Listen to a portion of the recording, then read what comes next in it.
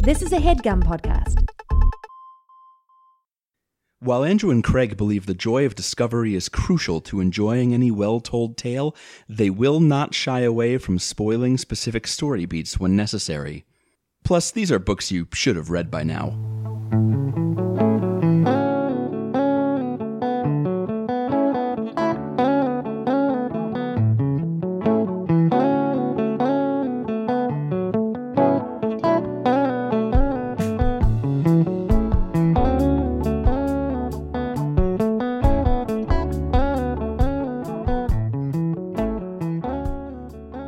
Welcome to Overdue. It's a podcast about the books you've been meaning to read. My name is Craig.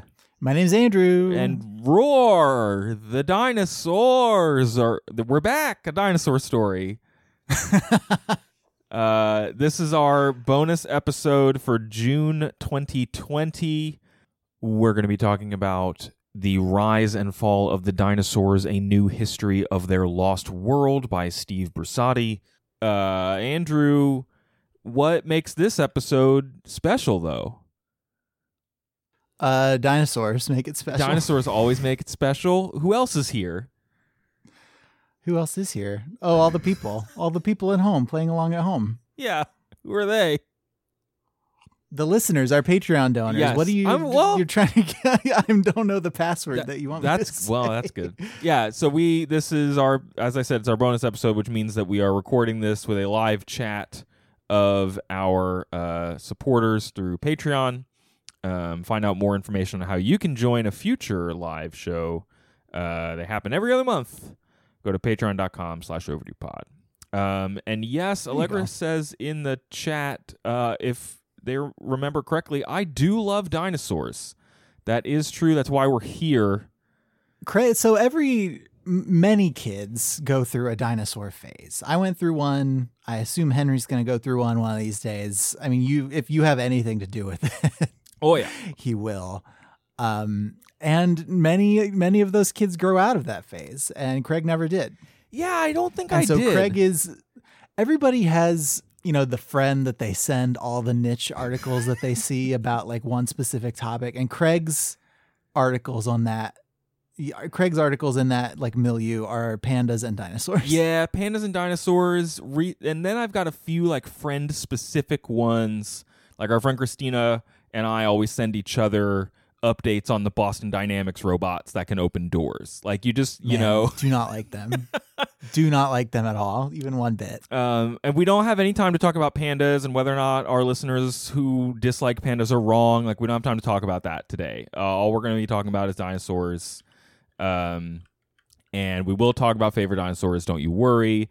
But yeah, I honestly can't remember, like I don't have a formulative dinosaur experience. There is footage of me from younger than I can remember, like lisping through the names of dinosaurs to my cousins. Like I don't know when dinosaurs like grabbed me, they've just had a hold on me forever. I don't know. Did you stop believing in dinosaurs? I didn't stop believing in them. I just moved on to like Lego minifigs and Super Mario Brothers, Sure. And then later smooching ladies. Oh yes, well they're mutually exclusive. It's true. Yeah. I did. Okay, buckle up for how much I enjoyed this book because I will say that despite being someone who does really like dinosaurs and never really shed that skin and other metaphors, I did not take a bunch of dinosaur classes in school. I did not but I don't spend time on dino forums. It's just you didn't let it become your profession. I'm a bit of a dino dilettante, to be perfectly honest. I really yeah. You got other words for me? No, I did, but then I lost it. Just keep going.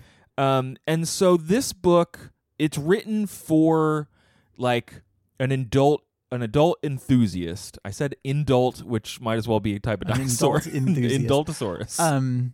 Yeah, enthusiast was... I was trying to think if there's another word for somebody who is not a professional but is more than an amateur, and I think it is enthusiast, but my brain is telling me there was another word I wanted. It's not raconteur. Maybe are you a journeyman dinosaur fanatic? Sure, yes. And so this book is really, I found it very satisfying because it like built on a lot of ambient dino knowledge that I had, but actually just rolling around in there. Yeah, but actually, like, if you were reading every Scientific American article about dinosaurs that comes out literally every day, I don't read them every day, then maybe you know a lot of this stuff. But this like spoke to me in the like, I closed this book. Laura came into the office and we were talking about something else, and I was like, I love this book. I can't believe I didn't go into dinosaurs. Exact quote. I liked this book so much, I questioned my entire life and career path that I did not become a person who could write this book. So it's not too late. I mean, people do career changes throughout their lives. It's true. Now, Stephen is not one of those people. He is like 2 years older than us, and he already knows so much more about dinosaurs than you could ever hope to, that it does make you sort of despair of ever catching up. It's maybe. A real bummer that this guy is, like 36 or something. Yes. And he has discovered over a dozen dinosaurs. Interesting term that he uses a lot in the book. People may or may not be familiar with. He has described many dinosaurs is the term that he uses, because often you're not like, who discovered it? I don't know. Like, he looks at a bunch of bones and goes, no, that's actually a new dinosaur. It's not the dinosaur you thought it was. So he uses described a lot. Maybe there's Sure. a taxonomical difference somewhere, but Emily in the chat suggests Dino Devotee, which is fun because you can say Dino Devotee like in Jurassic Park. That's very good. That's very good. Anything else that you found rather rapidly?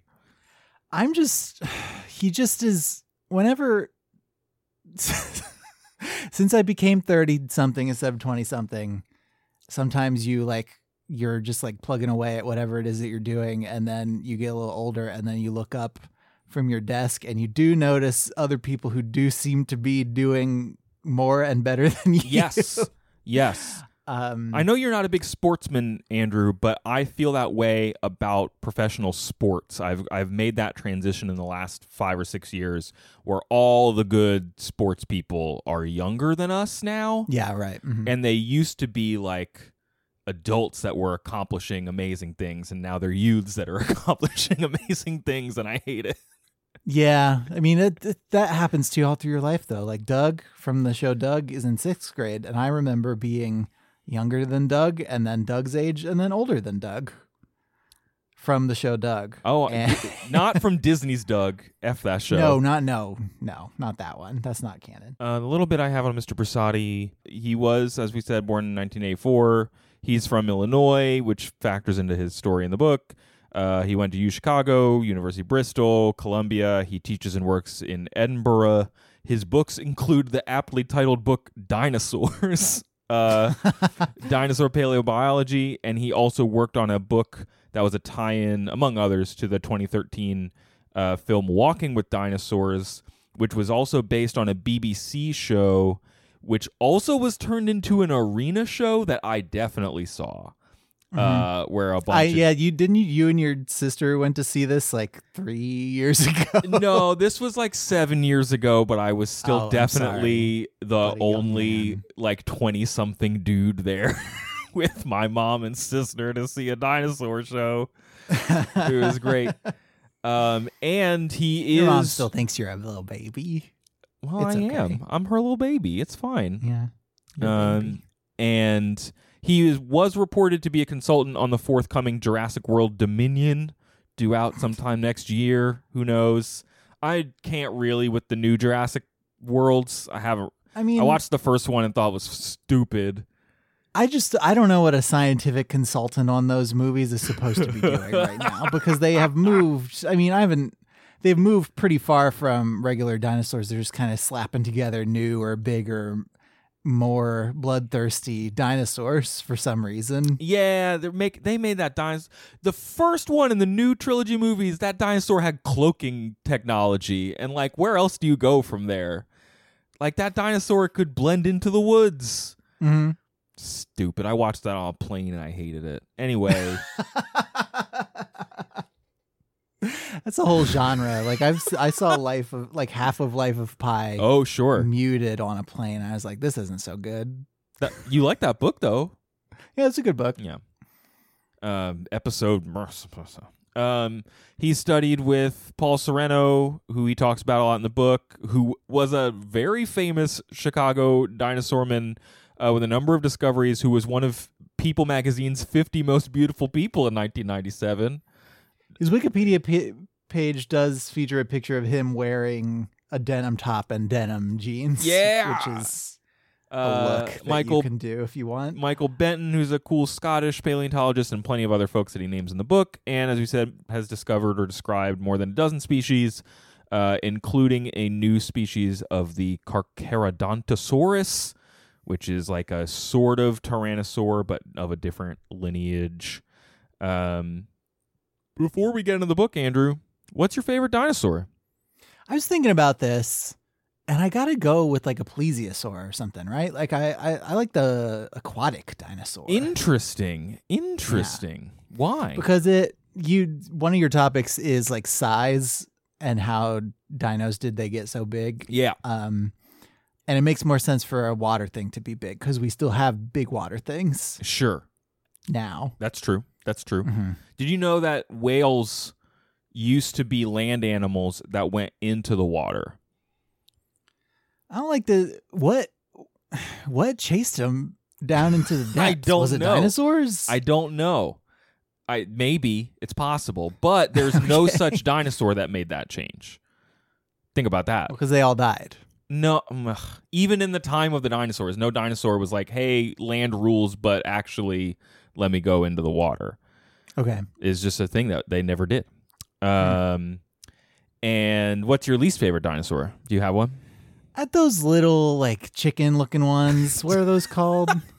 Which ones? There's a bunch of them. Just the little ones. You just I don't know, like in Jurassic Park 2 Lost World. The like those little compies, guys. yes, the compsosaurs. No thanks. Yeah, those guys stink. If you want to be a dinosaur, be big. Otherwise, be a chicken. That's how I think. So the Compsognathus. Thank you, Spin. Excuse me. My least favorite dinosaur. Sort of a cheat answer because I don't really dislike any dinosaur, but I don't like Lisa in the chat guessed Microraptor. I don't like the Microraptor. Andrew, the Microraptor has 4 wings. Seems like too many. It's a tiny little dinosaur bird because birds are dinosaurs, and it has 4 wings that it could use to fly. That's a mess. That's too many wings. Now, did it need all 4, or was it like main wings and then auxiliary wings? It seems like they used all 4, but it may have like used 2 for lift and 4 for gliding. I see. But some paleontologists have speculated it used all 4 for lift, which is kind of wild to me. My favorite dinosaur is the Parasaurolophus, which I have seen the holotype of in Chicago at the Field Museum. Holotype is the specimen that you use to determine whether or not other fossils belong to that species. Like it's the most complete skeleton of a particular species of dinosaur. Oh, okay. Like how they have like a gold stick or whatever. That is what a meter is. You know, like a museum somewhere, they have like the reference meter. Yes, this is the reference dinosaur for that particular type of dinosaur. Truth. When you said hollow, I imagined like a Tupac hologram, but a dinosaur. Yes. Well, I have him come on stage at Coachella and just roar at everybody. And so I was reminded, I love the Parasaurolophus. They're like a big hadrosaur. They're a bipedal mostly, though they can move on all 4s, like hadrosaur kind of thing, where they eat a lot of, they're herbivores, and they have this big crest on the back of their head, like a big tube coming out of the back of their head. What was that for? Well, probably sex, like probably not, like probably to attract mates. But also they Dinosaurs are nasty. They were probably like acoustic, like they could make cool noises with them. I was on YouTube last night listening to simulated Parasaurolophus sounds. Is this an and situation? They were good for sex and cool noises, or an or situation? They were good for sex or cool noises? Probably both at the same time. Okay. And I was reminded of a tweet from 2018 that was going around, one of those meme tweets that was, your Halloween costume is sexy plus your biggest fear. And mine was, sexy, what if I met a dinosaur and it didn't like me? And then Christina asked me what kind of dinosaur it was, and I said, I want to know a Parasaurolophus. It would shake my hand, let me touch its head crest, I'd let it ruffle my hair, and as we parted, it would thank me for laughing at the right spots during the stories it told. I love these beautiful creatures so much. Isn't that the one that Susanna's friend drew a picture of? Yes. For you? Let me see if I can reach it to show the audience at home. Fill the gap. Sure. So what I don't know about dinosaurs could fill a book that's probably the length, roughly, of the rise and fall of the dinosaurs. The untold story. Can of you the see Lost this World. art? It's a little reflecty, but you can see this art of me hanging out with this beautiful Parasaurolophus. Yeah, it's my favorite. It's above my desk. I look at it every day. So let's talk about, we could just talk about dinosaurs, but we are talking about dinosaurs by way of a specific book. Yeah. I have brought some middling Goodreads reviews because we're on the record as enjoying those because they're real head scratchers. They really make us think.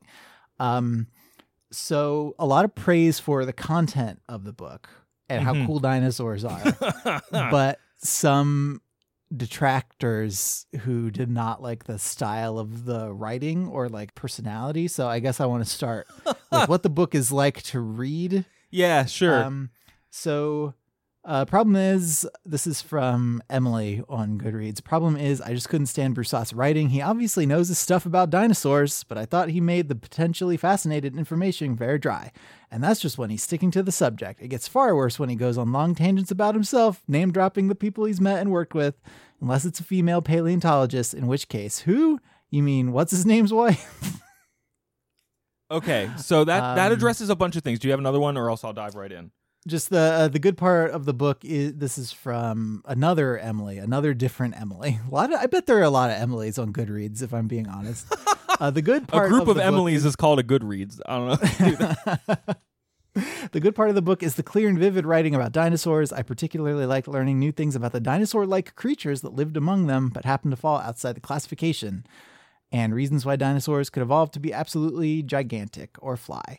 And then I'm going to elide some. And then the bad part is the writing about the author's personal experiences as he grew from an annoying, precocious teen, which he freely admits he was, into a working paleontologist. Frankly, he comes off as more than a little self-satisfied, a sighting of the Dricus brillianticus, if you will. Oh, that's funny. Okay. So yeah, there's the starting point. Let's talk about this book. Yeah, so in the beginning of the acknowledgments section, I think those observations, they are I can't say that they are untrue about the book. They describe things that do occur in the book, and I have specific thoughts about the weaknesses pointed out, but let me just share this first paragraph from the acknowledgments section because I think it gets to what he's trying to do, whether or not it always succeeds. My contribution to the field of dinosaur research has been relatively recent and relatively small. Like all scientists, I stand on the shoulders of those who came before me, and I'm helped up by those who work alongside me. I hope this book conveys how exciting things are right now in the field of paleontology and how everything we've learned about dinosaurs over the last few decades stems from a communal effort, the work of a diverse group of wonderful people all over the world, men and women, from field volunteers and amateurs to students and professors. He then goes on to get more specific when he's like, here are some people that I do need to mention and talk about. But there is two things can be true. He is trying his best to give credit where credit's due throughout the book, which the best way that he can relate that is often to go on a 2-page anecdote about someone he followed through the foothills of one of the 20 countries that he talks about in this book, or parts of North America. in the United States. And he gives a lot of credit to the people that either like emailed him and were like, hey, you have a little bit of expertise. Can you help me identify this thing? And I don't think that comes off as self-congratulatory or self-satisfied. But he does like spend a little bit of time sometimes just being like, here's this guy and he has like a funny sense of humor and a weird beard and he's really good at these types of bones. Or like, and I think he does not push back probably as he could against the like decades long like gender bias within science and science research, which I know a lot of people have written about and are writing about more with increasing evidence and ways to correct that kind of behavior. Right. And then also in addition to science, every other field that exists. Well, yes, across all of civilization. No, you're right. Excuse me. Yeah. I'm thinking of like the article that I think Ed Yong wrote about for The Atlantic about making sure that he was as unbiased as possible or correcting for bias in scientific research fields by like speaking to more women who are experts on topics. Like, no, he went back through all of his writing and was like, oh, I only cited like 2 women ever. Like, that's a problem. Yeah, that's a big thing that I mean, I definitely didn't do it early in my career as a journalist, but as I started, as I was doing more like interview-based pieces and research-based pieces, like source diversity is important as well as, you know, actual like representation in the field of journalism. Yes. And so I will say that there are a number of times where he does call out by name, and in a good way. I mean, like the work of women paleontologists and paleobotanists and things like that. It seems to have been his lived experience that he has gone on more fossil hunts and actual digs with men his age and older, many of whom are the mentors that he is excited to tell you that he is working with. And he doesn't seem to be sharing those stories in a like, look at this cool thing I did. It seems more to be about, look at all of the work that's come before me, a 30-something paleontologist. He's trying to like say that his work is additive rather than definitive. Sure. I mean, I guess that would be, at least that's how I read it. That's how I read it. Sure. That's the case in a lot of fields, is like, if you, Craig, were becoming a dinosaur guy, I don't know when they started discovering dinosaurs, but like back whenever they started doing that. The ones that we talk about in this book are like the early 1800s. There's like one sentence. I wish he does more. I wish he did more of this in the book. I'm sorry. I'm going to forget this. And no, it's okay. The awesome thing I'm going to say is probably still going to be fine. Okay, cool. He talks a lot about the early 1800s. He does have 1 or 2 sentences throughout the book that acknowledge indigenous people, both specifically in North America and in other parts of the world, that like probably discovered dinosaur bones, but they did not enter into like, you know, Western academia in the same way. And I do wish that the book left a little room to talk about the inherent tensions of digging up a bunch of land around the world. Yeah, right. But he just doesn't create space for that. Anyway, what were you saying? Yeah, I mean, that's a thing in all fields of archaeology, especially if you're talking about antiquity, where like people are often still living in those places, just like on top of all the stuff. But yeah, no, you mentioned that he mentions this guy who's like an expert in this kind of bone, and it made me think, you know, if you started being a dinosaur expert in like the 1830s or whatever, you could probably just be a guy who knew everything there was to know about every dinosaur. And if you did it now, what if you became known for some like stupid type of like toe bone or something, and that's all anybody wanted to come to you and talk about? Yes, is like dinosaur toe bones. Yeah, it feels like you get pigeonholed, is what I'm saying. Yeah, and pigeons are a type of dinosaur, so that's kind of weird, huh? Yeah, think about true. that. It's true. Nora in the chat gave a shout out to Prehistoric Road Trip, which is a great new show that just started on PBS, hosted by an Emily. Actually, I watched most of the first episode before we recorded this podcast. And speaking to that, like, what kind of expertise can you make yourself known for? Emily, who's a woman who works with the Field Museum in Chicago and has a big YouTube channel and stuff like that, was talking to a woman in South Dakota, I think, who's trying to learn about how soil affects fossilization. So she put a bunch of cages over roadkill in some fields along a highway and is measuring pH tests like in the soil while the maggots eat the bones. And she's like, not a lot of people are doing this. This rules. Like, what an amazing, like, okay, yeah, carve out your... Why aren't more people doing this? This sounds fascinating. And okay, and so Nora says that the second episode of that show, so check out Prehistoric Road Trip, because apparently it also talks about dinosaur fossils on native land, which this book does not. Anyway, so yeah, there is a kind of like, I'm a hotshot dinosaur man, like rolling around the world. He at once says like, oh, I was working for a hotshot dinosaur man who let me describe this wonderful dinosaur, and that's how I kind of got a little famous in my 30s. And then he spends a lot of time like telling stories about like, oh, here's this guy who found a cool dinosaur, so I called him up and asked to go look at it, or someone called me up and said, hey, can you help me look at this thing? So a lot of what he is doing when he's doing this name dropping, at least my initial read was that he was trying to share credit and point to interesting people along the way. He does mention some of the older parts of dinosaur fossil hunting history, like the Bone Wars, for example, of the late 1800s. Excuse me. See, also, Andrew, like, I'm excited to tell you about some of this stuff because I know you are not a dinosaur dilettante or a dino devotee. I'm not a dino, yeah. So, like, the Bone Wars were a thing that happened in, like, the late 1800s.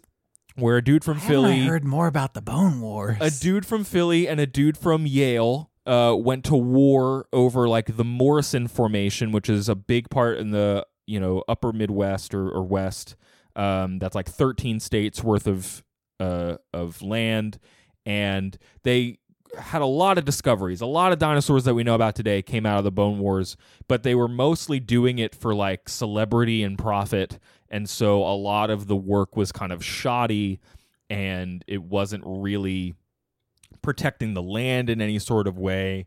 And for decades, they were still going back and like trying to sift through, no pun intended, all of the work that they had done. Contrast that with what is Barnum's last? There's a guy, Barnum Brown. Who was the guy who discovered the T-Rex. He gets a decent chunk in this book as well, and he discovered the T-Rex, I think, in 1902. He was sent there by a virulent racist who was running the New York American History Museum, American Museum of Natural History, and props to Brusatte, who, like, the guy who was running the museum was, like, really into evolution and Darwin and stuff, and he acknowledges how that type of science has been, weaponized by racists throughout history and, fans of eugenics and things like that. Mm-hmm. But Barnum Brown is this like colorful, like eccentric character who wears fur coats to the bone digs. And like he becomes famous for discovering the T-Rex, and he starts doing radio shows. Apparently he consulted on the dinosaurs for Fantasia. Because that's a thing I guess you would do, is like help Walt Disney draw the dinosaurs for Fantasia. And he discovered a whole bunch of dinosaurs, but he is really known for T-Rex. Like, that's the thing. And so to your earlier point about like people today being like, I'm the expert on toes, or like, I guess there's a generation of folks now who are a growing group of experts on dinosaurs having feathers. Like, that's a like 90s and on thing. We'll have to talk about that whenever you're ready to. I mean, right now I want to pitch. There's already a show called Bones, which people in the chat are bringing up. I've never heard of it. Yeah, but I would watch a different show called Bones that was about like an eccentric, flamboyant archaeologist who was solving like dinosaur bone crimes or fighting bone wars. Just maybe like a mini series. All right. Or something dedicated if there's anything like to that, a fictionalized account of his life. Yeah, I would watch that also. So let me just lay out, like, we haven't really done a bird's eye or dinosaur's eye view of what the book is doing. And it's like divided into roughly 9 chapters. There's a prologue and an epilogue. And he goes chronologically through prehistoric history and the life cycle of the dinosaurs. And so that interspersed with the history of paleontology and our discovery of the dinosaurs, interspersed with him, hotshot dude who discovers new dinosaurs. Like there are like 3 levels to the story he's telling over time. And the one that goes most linearly is, hey, let's start before there were dinosaurs and let's go through until there were no more dinosaurs. Mm-hmm. So one of the things that like I don't know a lot about is the Permian age, which is the age before the dinosaurs. Because like, what's to know? Like there weren't alive dinosaurs, and there weren't dead dinosaurs to study. There were just no dinosaurs. So like, what's the point even? Well, there was all sorts of stuff there, though. There were other creatures. Not dinosaurs, though, unless they were cooler than dinosaurs, in which case, why are we talking about dinosaurs? Why aren't we talking about the cooler pre-dinosaur animals? Sure. Well, and so one of the things that this book does a lot of is saying, like, for the first few eras of dinosaur history, and all throughout dinosaur history, there are non-dinosaurs. There are mammals. There are, crocodiles, because crocodiles are related to dinosaurs, but it's a whole thing called archosaurs. Blah, blah, blah, blah, blah. In the Permian age, the Earth was covered in like giant lizards and amphibians, like parasaurs and gorgonopsians, and things that some of which would go on to stick around, but a lot of which died out in this like one of the biggest mass extinction events that the Earth has experienced, where all of the volcanoes on Earth went off at once, essentially. Oh, no. and kicked us out of the Permian age into the Triassic age. And there's a story in the book about him going to Poland to look at these tracks of this thing called Prorodactylus, which is a dinosaur-like animal. And the big evolutionary step here, Andrew, is that you know how salamanders or geckos or whatever like run with their feet to the side of their body? Like, yeah, who doesn't know that? You do know that because you're a smart boy. I do. Yeah, I'm so smart. The thing that they start seeing in the fossil record after this big extinction event is a move towards more animals, or at least additional animals, whose legs are under their body, which is most of the like post dinosaurs and on animals. Why? What's the reason why those animals would have had an evolutionary advantage? It's unclear. And so one of the bigger themes of this book, there are like 2 reasons that I think, but I want to say the big theme thing first, is that he is pretty upfront about like, here's some stuff we know. Here's some stuff we thought we didn't know, but we figured it out. And here's some stuff we still don't know. And that is a thing that I like about science, even though I don't engage with the practice of like scientific study very often, is Sure. that it forces you to engage with a level of uncertainty that I think, when I mentioned Ed Yong earlier, and a bunch of people in the chat were like, Ed Yong, like he's one of the best writers on the pandemic right now, because he communicates what we do and don't know very effectively. And speaks to a lot of people who are able to speak to that as well. Yeah, right. Yeah. But so I think the evolutionary advantages in this thing are like, so the world was on fire. And there's certainly some benefits to like getting your body away from the ground, perhaps because you're running away from hazards. It may also be you can move faster with your legs underneath you. That's just a fact of physics. So you can perhaps pursue prey better, or elude predators better, or get to resources, more efficiently.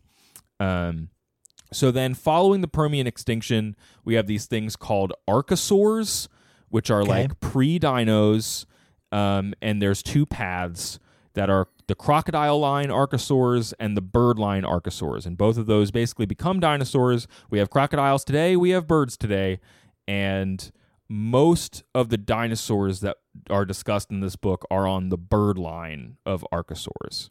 Okay. So part of this book is spent talking about these pre-dinos. Sometimes he calls them archosaurs. Sometimes he calls them dinosaur morphs or dinosauramorphs, which I think is mostly my favorite book series. Mostly him just trying to like talk about what is and is not there. I know that soar is just like lizard, right? I think so. But I don't like calling non-dinosaur things some kind of sore. Yeah, like it is confusing. Like it is very it's put on confusing. airs a little bit. Yes. Yeah, I'm a dinosaur. Don't worry about it. It's fine. Another thing he talks about a lot throughout the book that I certainly had not given a lot of thought to is like climate, and not just like volcanoes erupting, but just the way that the climate of Pangea would have been different from the climate that we have today in any major way. Sure. So when he talks, I think it's the second chapter is called Dinosaurs Rise Up. And he's talking about where on Pangea the dinosaurs were able to live, where the other animals were living. He's talking about how the uninterrupted ocean actually prevented any ice caps from forming, which meant the Earth was just way hotter back then, more arid zones, all that stuff. And that's a recurring theme. He will regularly, I don't know, he never really stops to explain how we know this, and I don't really know how we know millions of year old meteorology, but somebody figured it out. Yeah, I mean, probably just like the fossil record and like sediment and computer models, maybe. Probably all. Yeah, I think that between those three. Sure. One of the things I did like a lot about his writing is whenever he wants to get into describing how big a dinosaur was or what it was like, he uses really good reference points. So this isn't even a dinosaur. I think this is one of the like primitive almost dinosaurs called Metaposaurus, and he's like it evolves from Caterpillosaurus. Yeah, he's talking. It's like a giant salamander, the size of a small car. And he says, its head was the size of a coffee table, and its jaws were studded with hundreds of piercing teeth. Its big, broad, almost flat upper and lower jaws were hinged together at the back and could snap shut like a toilet seat to gobble up whatever it wanted. And he just uses good, like, I know how big a toilet seat is. I know how big a coffee table is. When he's talking about the T-Rex later, he's like, oh yeah, the T-Rex had teeth the size of, he had like big pointed teeth that were like big giant bananas. And he's like, and the eyes were the size of a grapefruit, and the ears were the size of a bottle cap. And he's just like all of really good size reference points. Well, I appreciate the two groups of references that you've given me so far have been like roughly themed. Like, yes, This is like fruit and food items. The one before was like furniture, yes, and like household things, yes, like coffee tables and toilet seats. So it's good. It's evocative. I like it. So one of the big like known unknowns that he talks about is why dinosaurs and not other things, because the fossil record supports that there were a lot of other things, and like why did dinosaurs take over the earth the way they did. He does note that, I mean, they're big and scary, but they weren't always big and scary. And so there's a big portion of this book where they're the underdogs. They're little guys running around, and they can't hang out. Like only the meat eaters could move into the desert. There weren't enough plants for the herbivores, all that kind of stuff. And there are these other like big crocodiles that are more morphologically diverse than the dinosaurs. And we know all this from the fossil record. He spends multiple times explaining how he developed cool spreadsheets to show you how different bones are. And maybe that's where people find the book a little dry. I found it pretty cool when he's just like, let me take a page to tell you about this neat spreadsheet that I build and all the zeros and ones that I put into it. Well, and you're probably in dramatic suspense too. It's like, just get to the dinosaurs. When are we going to get to the dinosaurs? True. Can't wait to get to the dinosaurs. So we get to the dinosaurs when Pangea splits. There's magma and chaos. That was really sad. I thought they were going to be able to make it work, but well, they might go on a reunion tour. Sometimes you just drift apart. Is Pangea like a like Benifer? Like it must be some kind of like celebrity couple name. Brangelina, like Panos and Jennifer. You idiot. So Pangea splits up, and there's magma and chaos and runaway global warming, and for whatever reason, all of the non-dinosaurs kick the bucket. And this is one of the known unknowns that he talks about. Known unknowns in that we know what happens, but we don't know why. Correct. Yes. Okay. He does basically be like, maybe it was just luck. Like maybe all of the larger creatures were never going to survive this extinction, and because of the way evolution was playing out, most of the dinosaurs were small and scrappy and able to hang through this terrible period of time. And some of the crocodiles and stuff stick around. Obviously, we still have crocodiles today, but dinosaurs made it. Here we go. So for a period of time, he talks about, now we're in the Jurassic era, and he's talking about the sauropods. He's talking about your brachiosaurs, your diplodocuses, your The golden age of dinosaurs. We're getting there, bud. I mean, he would argue the Cretaceous is the golden age, but that's also the heyday of the dinosaurs because that's when they died. So, like, you know, tomato, Jurassic, Cretaceous. I don't think you can include the end of the story as part of the golden age, but maybe it's all gold, baby, and it just ends really abruptly. But better to burn out than fade away. Stay That's gold, what Dino dinosaurs Boy. say. Yeah. And so he tells a cool story about how he went to Scotland with a dude named Dugald, and they drank a bunch of beer and then found some giant dino footprints in the sand. And he's like, oh, wow, there were sauropods in Scotland. And if you don't remember, Andrew, sauropods like also include the bronto/apatosaurs, which are unfortunately, I think maybe they're 2 dinosaurs now, even though I really think there should probably just be 1. I don't really want to talk about it right now, but you know the deal. And I think one of the questions you said I mentioned earlier, Andrew, is like, how'd they get so big? Like, how did just dinos get so big? Because they big, right? Mm-hmm. Why do you think? Why do you think they're big? Why do I think they're big? Yeah, I mean, did they just not have a lot of natural predators, so they just got real big? Because all that other stuff died out. There's big. I guess they were predators to themselves sometimes. Dinosaurs were, yeah. So he talks about, like, specifically talking about sauropods. These big long necks, you know, remember Land Before Time, the long necks. Yes, right. And he is talking about how we know from computer modeling and the way that we study bones, like how big they probably were. And he presents a couple of different options for how they got so big, though. A lot of food. Long necks, like giraffes, can get access to stuff that other animals couldn't get. Like plants just keep growing taller and taller so that they can, not get eaten, and the dinosaurs can follow suit. Cool. Mm-hmm. It also means that if you have this big long neck, you don't have to move around as much to eat the entire tree. Like you could just sit there for a day and eat up and down the entire tree, which is very energy efficient.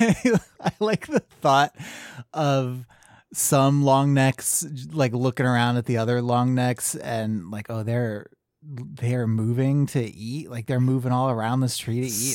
Suckers. Yeah, I'm gonna outlast them evolutionarily speaking. You grow really fast so that you don't die young. They look at the bones. And there was he mentions this theory that like dinosaurs got so big just because they lived really long, like they just kept growing. But actually, if you look at their bones, you can look at them sort of like tree rings, which I didn't really know why trees had rings. I just knew that they were a way to count how old a tree was. Uh-huh. Do you know why trees have rings? I mean, not as such, no, but I would guess that it has something to do with growing in distinct like stages rather than continuously and maybe it's related to the seasons or something. Like there is a season for hibernating and a season for growing. You are exactly correct. Bing, bang, boom. Look at me. I'm so smart. I know lots about science, it turns out. There are seasons where resources are more plentiful and seasons where they are not. So you can look at bones or tree rings and say like, oh, it's growing at a faster rate because there's more nutrients or whatever, and then it slows down. And I think now that you're saying that, I seem to recall that is a way that we can not as far back as like Pangea times, but that's how we know a little bit about the weather. Oh, sure. Yes. Over the last few hundred years, as you can look at tree rings and like their relative width and divine some things about like how rainy it was that year or whatever. Sure. They would grow really fast so that they wouldn't become prey. So like, the big sauropods got to their sizes by about 30 or 40 years. Same. They were very efficient breathers. All the dinosaurs have bird lungs, Andrew, and I didn't know that birds have like specific cool lungs. They get oxygen on the inhale and the exhale. I guess you would need more if you're going to spend a lot of time at higher altitudes. Yes. Right? It also allows you end up having these air sacs in your body that store the oxygen on the way in and send it back across the lung on the way out, which is more energy efficient. It also allows your bones to get lighter so that your sturdy skeleton, because you're a diplodocus, you need your big skeleton, your bones leave room for the air sacs so your bones start to hollow out but still stay strong, like a girder or like a frame.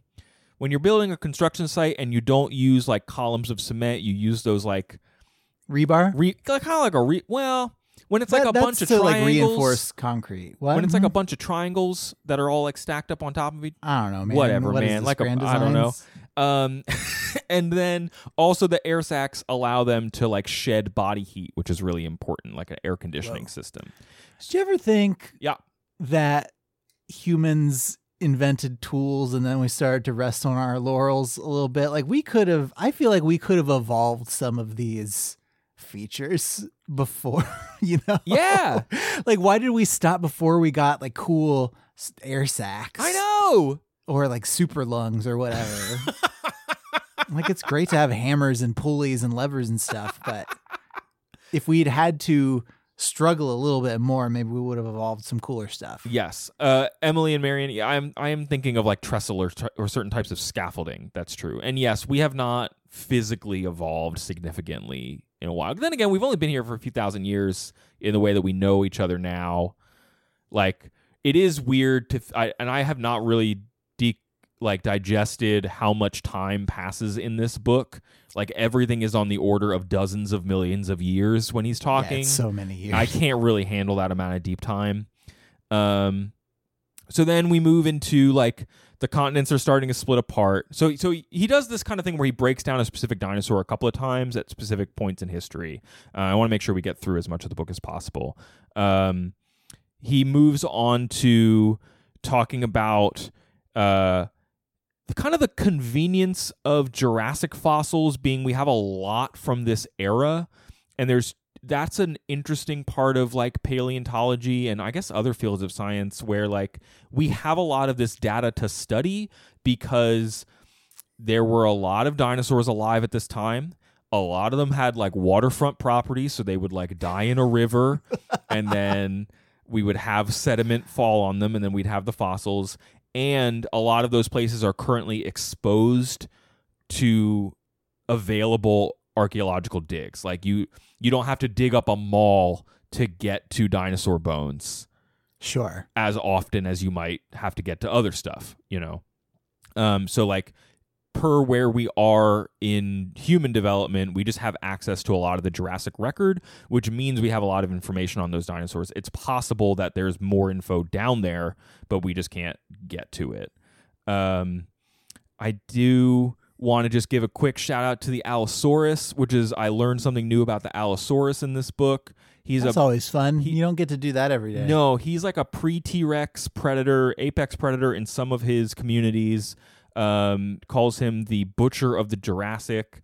He was able to open his jaw obscenely wide, and he had really razor sharp teeth, but he would always hunt dinosaurs that were kind of a little bit bigger than him, even though he was pretty big.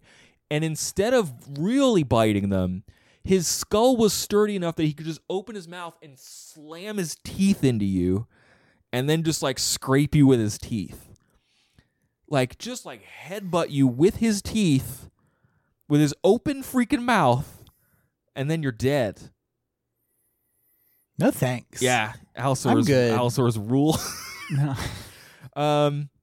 Then we don't want to be on the receiving end of an Allosaurus, no, I don't think. That's true. Then we move into the Cretaceous period. We start to get the ornithischians, which is a type of dinosaur I've never had to say out loud, but that really is all of the herbivores like your stegosauruses, your ankylosauruses, your triceratops, things like that, as well as some of the duck-billed hadrosaurs and things like that. And then, like any good dino book should, he does spend a whole chapter on the T-Rex, Andrew, which I alluded to earlier. He talks about the sick teeth and the way that they could puncture bones. He basically debunks a bunch of T-Rex was maybe ate some dead animals, but he was not a scavenger. Apparently there's evidence that T-Rexes lived in packs, which is not a thing I knew before. Jurassic Park lied when they said they couldn't see movement, stuff like that. Think about this, Andrew. T-Rex could crush your bone with his tooth. With a single tooth has the force of an entire alligator bite. And alligators have the hardest bite on Earth, per square inch. A single tooth. Yeah. Where's the force coming from? Is it coming from sick the neck muscles? Oof. Okay. And the skull. So it's getting bit by 20 alligators. Yeah. It's he's got a mouthful of alligators that are just ramming through your bones. And he's one of the few predators that we have in the record that actually wound up chewing on a bunch of bones, because they would just break them as soon as just puncture you with his teeth. Many people in the chat are pointing out the thing. So Tyrannosaurus, he's very scary and iconic, but he does have those dumb little arms. Okay, well, let's talk about... Nora points out that they are about the same size as human arms. Uh-huh. Which I don't know to scale what that would... if humans had, I don't know what kind of arms those would be for us, dog arms. Yeah, maybe. That's fair. The book cites one of the probably half dozen women researchers that he cites in the book, compared to the several dozen dudes he grabbed beers with. Did do a study on T-Rex arms and found that they actually had really sick shoulder muscles that would allow them to extend their tiny arms in a useful way to hold down prey while they were biting them. So this is all part of the T-Rex did not eat a bunch of dead crap. It was killing things actively, and it was probably holding it down while it was doing so. Are we sure the Tyrannosaurus didn't write this though?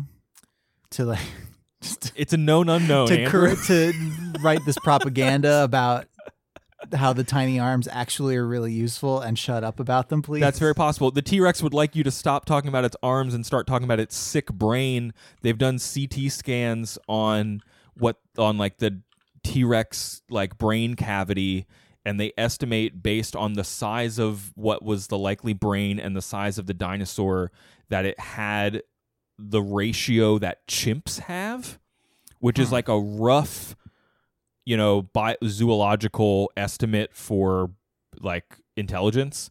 Smarter than a dog probably topped out at a chimp. The smartest T-Rex did. Okay. Think about that. Think about a thing that's 45 feet long that is as smart as a freaking, not even a monkey, a chimp. Almost as smart as Coco, the one that could sign the gorilla. Probably smarter. I am thinking more about something that is the size of a school bus, but as smart as a dog. That's also more terrifying. Worried about that one. Yeah. And then he does talk about, just in general, we know a lot about T-Rex because it became this celebrity dinosaur. There's a lot of them in the breakout dinosaur. It was, and there's a lot of them in North America. They did not actually live as there were relatives on other continents.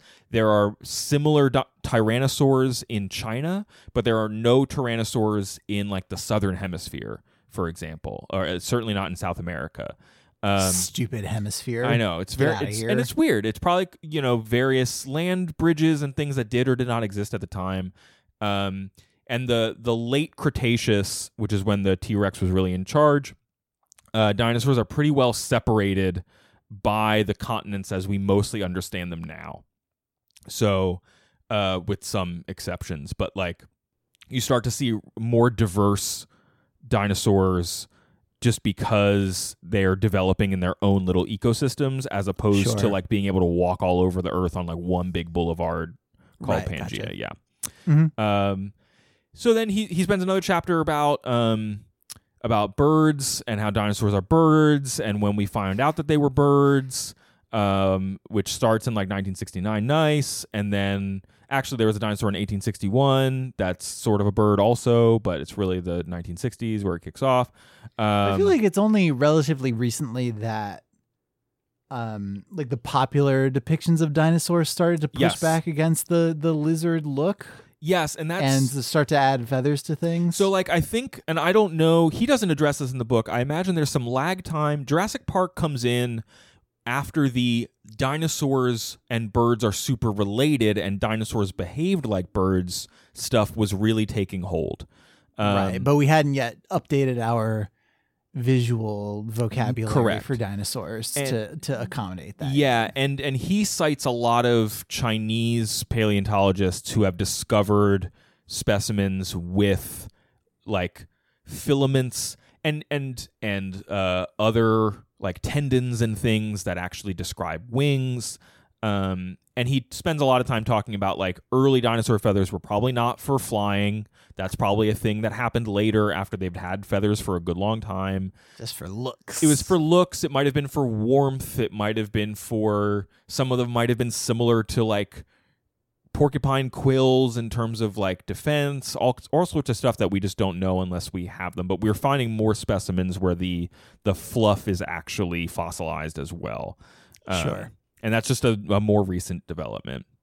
And then the latter part of the book is about the dinosaurs dying. He gives a really in-depth description of what happened when an asteroid hit the Earth. And it sucks. Like, he's like, oh man, a bunch of dinosaurs were probably hanging out, and then they saw a big light in the sky, but they were too dumb to really think about it. And then all of a sudden, that light made a bunch of noise, and then it crashed into the Earth. And like, if you were in North America at the time, you would have been thrown up from the ground like several stories and then crashed down to Earth, and that probably just killed a bunch of dinosaurs right then. Right. And then all the rocks that got sent up into the sky became acid rain, and that killed the ones who didn't die first. And then all the skies just lit on fire, and all the forests lit on fire. And then that all took about 2 hours, he says. And then all the sonic booms would happen because sound follows behind light. So then all the sonic booms from the meteor or the comet would come in and burst all the dinosaurs' eardrums if they weren't already dead. And then they'd be disoriented. And then all the tsunamis would come from the storms. And so it sucked. It was bad. It was really awful. I guess I had in my head a version of this that was still pretty awful, but was more about like dust getting kicked up and kind of like the sun getting blocked out and like a lot of vegetation dying out. Like, I think this is the Fantasia version of how dinosaurs die, actually, is like the meteor hits and vegetation dies out, and then with that link in the food chain removed, everything goes downhill from there. So this sounds way like this is the dark, gritty reboot of how the dinosaurs died. He is going deep on how dinosaurs in like North America, Western Hemisphere bit it. Like, so what this probably also caused was a rash of volcanoes in like India, or what is now India, and that part of the world, because the dinosaurs on the other side of the planet obviously did not get this like immediate wild earthquake scenario, but they were the ones who were like, oh no, all of the Earth's blood is on its surface now and we're burning to death. And oh no. Please don't talk about lava like it's the Earth's blood. I don't like it. And now, oh yes, all the dust and the acid is in the sky, and you know, all of the plants are starting to die and we're starting to choke. And so like that happens after the first day and becomes like 100 to a few thousand years. And he does dive into the like controversy that this controversy. There was a period of time where this was not like the settled story. There, up until a paper was published in the 1980s by Luis and Walter Alvarez and Frank Acero and Helen Michel. Yes, we knew that an asteroid probably happened, but there was just as many like all the dinosaurs got colds, or like something happened to the plants, or like maybe a meteor did it, but they were probably dying anyway. And it's it's supported in the fossil record that like in a very short amount of time, everything died. And in that same area, there's a bunch of iridium in the soil, which is mostly a thing that comes from space rocks. It's not a very common mineral in the ground. And you can like look at a band in various parts of the Earth in the fossil record and be like, yeah, this is when the comet happened. And then they found the crater on the Yucatan in the 90s. I mean, so this obviously is why we have teams of like oil drillers who are ready to go up into space. Yeah. Anytime we need them to break up a big asteroid. That's true. We need them. Because otherwise this would happen to us. I don't want to miss a thing, Andrew. They need to go up there. I want the asteroid to miss the Earth is what I want. I want it to miss a thing. That's true. That's true. And so he then kind of his closing thoughts are a little bit about, some of this about the debate over the asteroid, which has mostly been settled. Moving into the debate about birds. He talks a little bit about like how flight would have incentivized creatures to get smaller, because once you can fly, you're going to be better at it if you're lighter and smaller and more nimble. So the dinosaurs that survived, and this is a known unknown, is that like, birds were left, and like the dinosaurs that were around all ate it. And it also probably is like birds were probably starting to evolve to get a lot of their nutrients from seeds, which are very like efficient forms of nutrition from nature because they last a long time.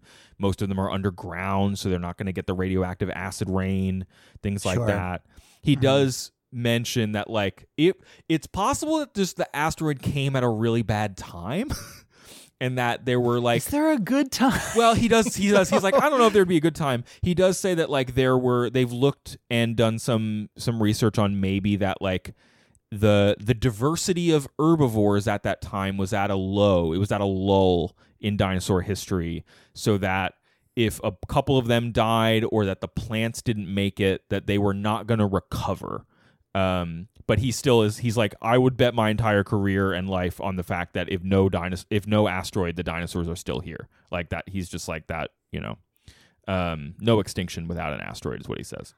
Huh. Well, okay. So, and that's mostly the book, because then he just kind of does a less.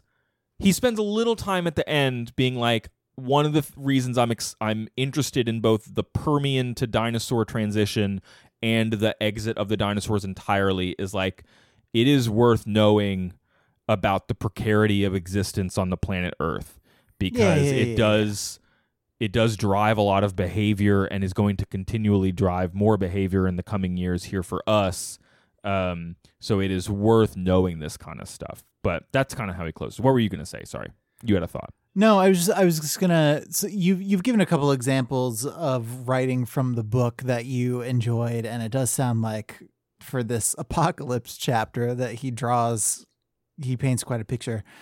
But like, how much of your enthusiasm for this book is the subject matter, and how much is the way it is written? And I guess we can close on that. I found it a very compelling, like, page turner.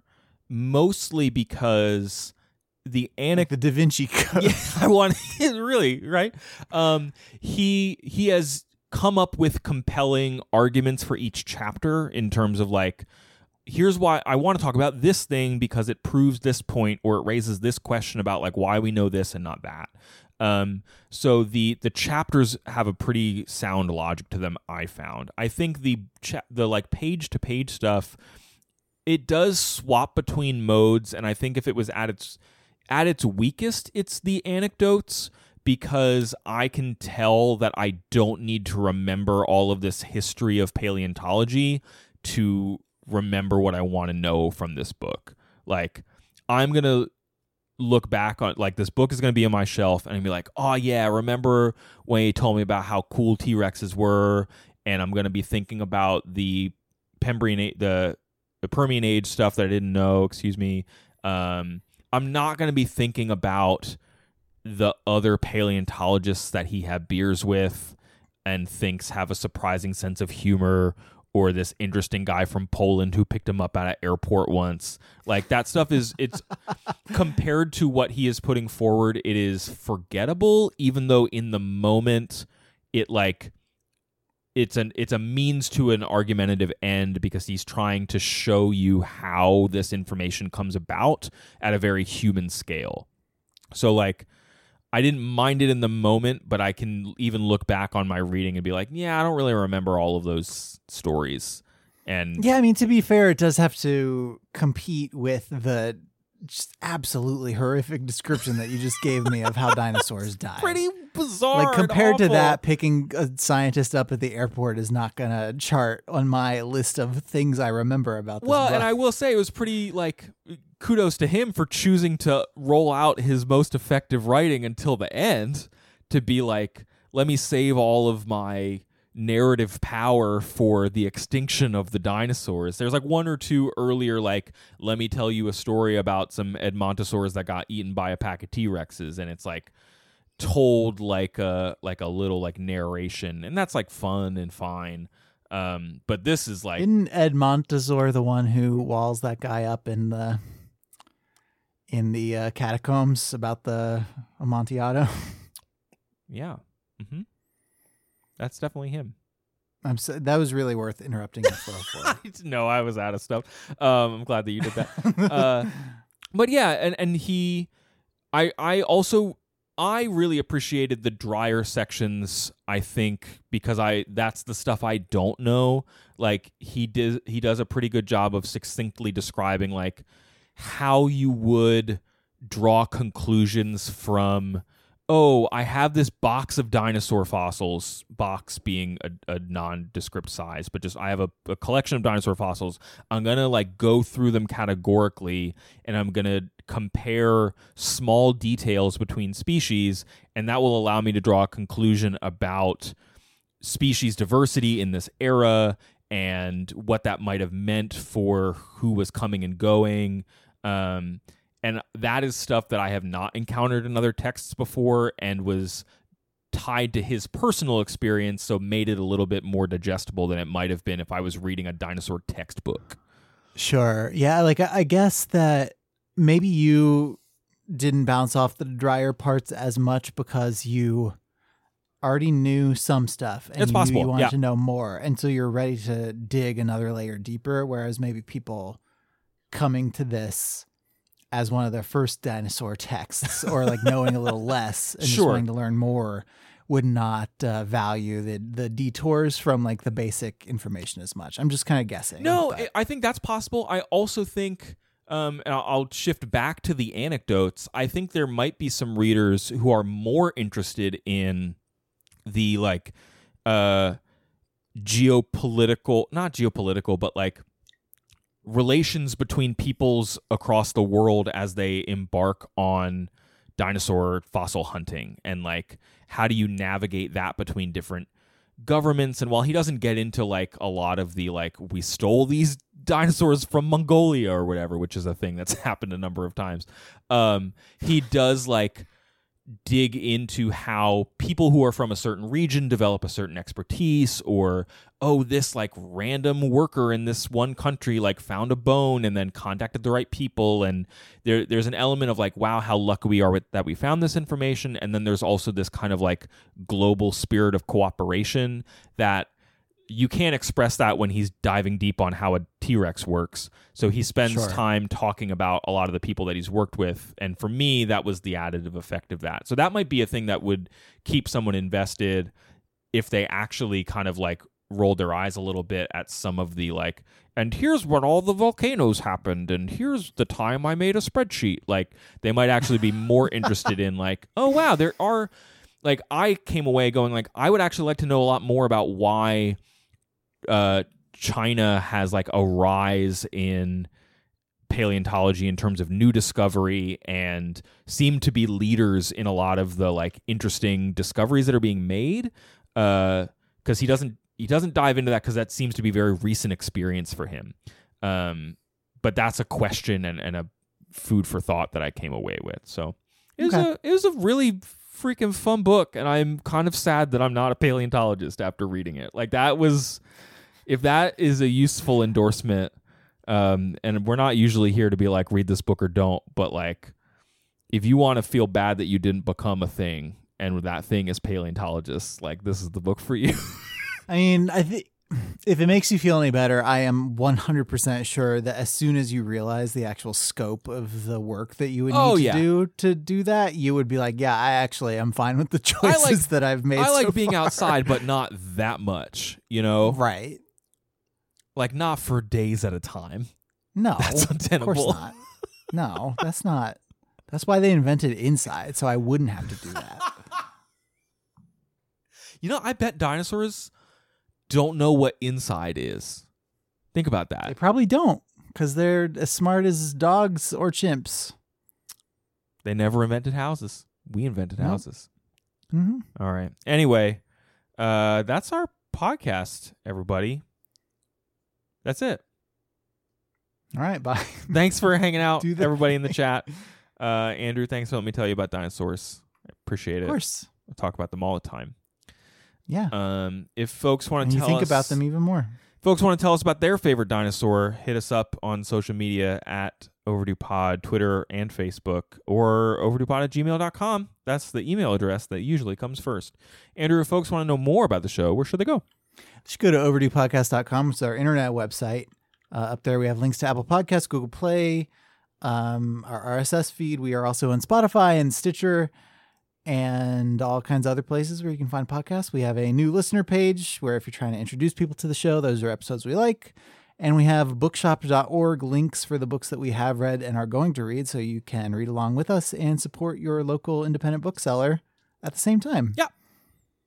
Anything else? No. By the time folks on the main feed are listening to this, you should have seen our episode with Margaret H. Willison about An Unseen Attraction by K.J. Charles, and we will likely have put out our July schedule, which will definitely include the third Hunger Games book. That's it. That's all I got. Love these games. Love those games. I love these games. Okay, everybody, thank you for listening, and until we talk to you next time, try to be happy.